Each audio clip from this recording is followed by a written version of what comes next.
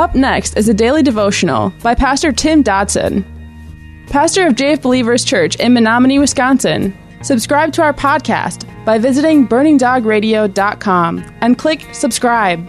Thanks for listening to Burning Dog Radio. Mark chapter 12. Verse 9 of our text says, "What therefore will the Lord of the vineyard do? He will come and destroy the farmers and will give the vineyard to others." Haven't you even read the scripture? Quote, "The stone which the builders rejected was made head of the corner." End quote. This was from the Lord. It is marvelous in our eyes. Now, what Jesus is asking here is what should be the proper response to this kind of rebellion. First of all, did the Lord of the vineyard refuse to complete his task and his calling? Oh no.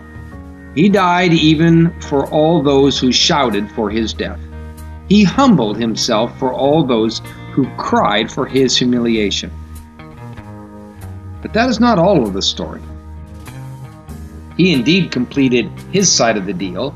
He died to redeem mankind. He paved the way for those who would desire to have fellowship with him. Yet for those who still, even now, refuse the owner of the vineyard, he simply gave them the fruit of their decision. Just like in every other aspect of life, there is a harvest that comes from whatever we decide concerning Jesus. We will indeed, quote, "reap what we sow," end quote. The rock, apparently, had been rejected. The Greek implies that the stone was first inspected and then ultimately rejected. Yet despite such, he, being Jesus, would indeed still become the chief cornerstone. These men were there in the vineyard. They saw all the beautiful harvest of such a fine garden, yet when that time came to give back, they refused. So God came, and he took the vineyard away from them and gave it to others.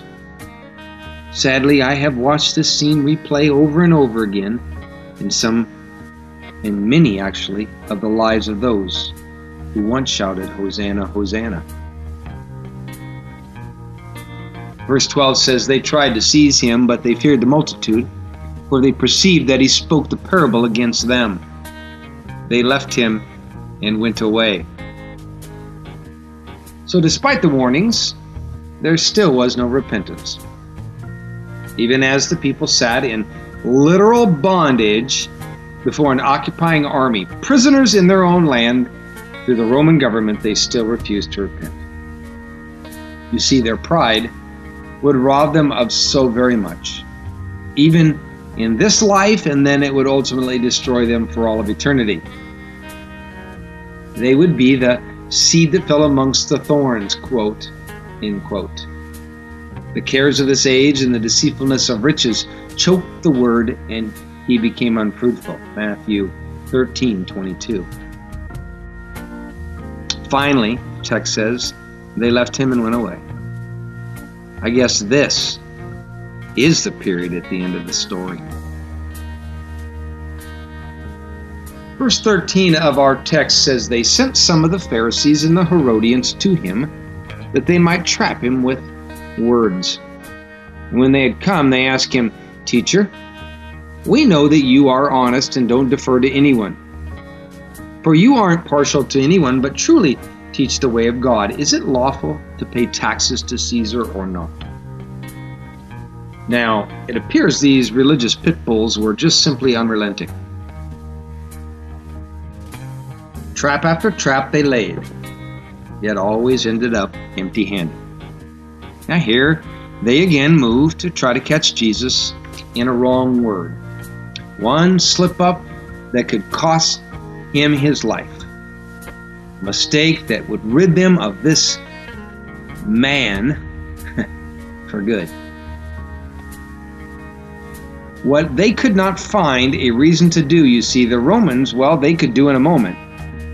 So there was this thinking that perhaps they could get Rome to do their dirty work. Thus they devised a plan that they that would be foolproof, one that would lead the Romans to finish Jesus. And the question was pitched: is it lawful to pay taxes to Caesar or not? Now, if he answered yes, he would then therefore be labeled a Roman patsy, an enemy collaborator, and the people would stone him to death. With an answer no, the Romans would see him as an instigator and would move to put him down also. It's interesting that herein both sides of the religious right were represented that day. You have the Pharisees. They were firmly Jewish traditionalists, yet they generally were self-preservationists, actually. And the Herodians, they were Jewish turncoats who backed the Roman occupation for their own selfish gain. Generally, these two groups disdained one another.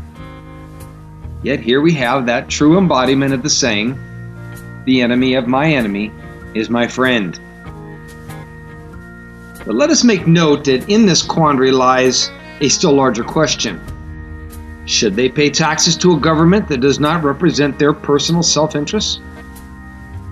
Should we? Verse 15 of our text says, "Shall we give or shall we not give?"